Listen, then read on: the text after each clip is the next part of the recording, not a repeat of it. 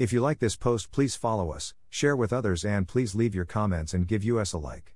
Translate this site into your preferred language. Look for our Google Translator in our home page, diningwithjesus.net. Traduce este sitio en tu idioma preferido. Busca nuestro traductor de Google en nuestra página de inicio. Va. diningwithjesus.net. Pastor Chris White says to all of you, hello my friends. May the Lord bless you today. Hola mis amigos. Que el Señor los bendiga. Jenny was 92 years old when she died. For the 50 years I knew Jenny, she told the story over and over of a time her sister would not give her the $1 she needed for a pair of shoes. Her details made it seem like the offense had happened just days ago. She'd retold the story so many times she had memorized every tidbit. One message came through loud and clear. She would never forgive her sister for withholding that $1 from her. Like a magnet, this story pulled her back into all her hurt and injustice. Bitterness starts out small. An offense burrows its way into our hearts. We replay it in our minds, creating deep ruts that will be hard to build back up. We retell our hurts to any available listener, including each sordid detail. We enlist support, pushing us further into a resentment. We hear the offending person's name and cringe. We decipher the offense as intentional and our offender as full of spite. We look for other reasons, both real or imagined, to dislike our villain. With each new piece of information, we form another layer of bitterness.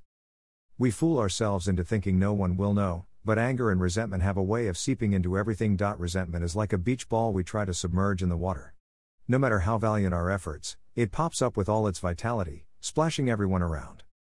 Romans 12:18 says, if it is possible, as far as it depends on you, live at peace with everyone. So how can we? How can we prevent bitterness from moving into our hearts?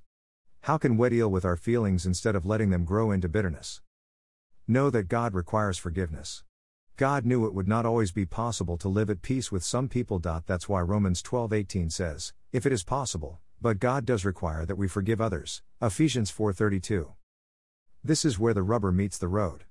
Our lack of forgiveness is why we choose to hold on to bitterness, letting it ripen into full-grown resentment.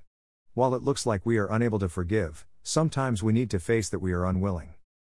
In the parable of Theman, who was forgiven a great debt, Matthew 18:24-35, we see the forgiven man immediately demands payment from someone who owes him a fraction of what he himself owed.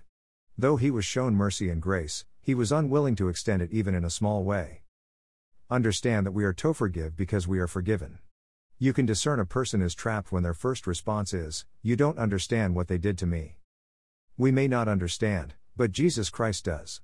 Hell lived a perfect life, but was beaten, mocked, spit on, and hung on a wooden cross to die a cruel death. Yet, John 3:16 says that he loved the world enough to go through this. Sometimes we mistakenly think he died only for us, but when died, he died for the world, including whoever offended you. We are told to forgive others just as Christ forgave us. Do they deserve it? No. Do we deserve it? Again, no. But still, he hung on that cursed tree because of his love for each of us. When we have an unforgiving spirit, our eyes are no on him, they are fixed on ourselves.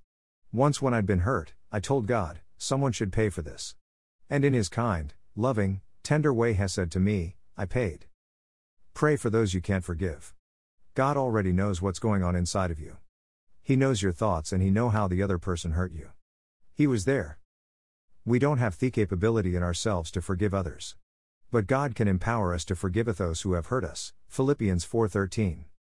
With a blank piece of paper before you, ask God or bring to mind anyone you need to forgive. If he gives you a name or two start praying for those on your list. Pray every day until you feel God melt that resentment you've been holding on to. I have found it is impossible to be unforgiving toward those I'm praying for. It's not easy to start praying for them, it's one of the hardest things I've done. But when I make that person an object of prayer, I open the door of my heart a little wider so that God can come in and breathe on my hardened heart, melting the icy resentment that is there. Brian Peterson. Thank you to Christianity Today/Christian Bible Studies.com. Copyright 2011 by Christianity Today/Christian Bible Studies.com.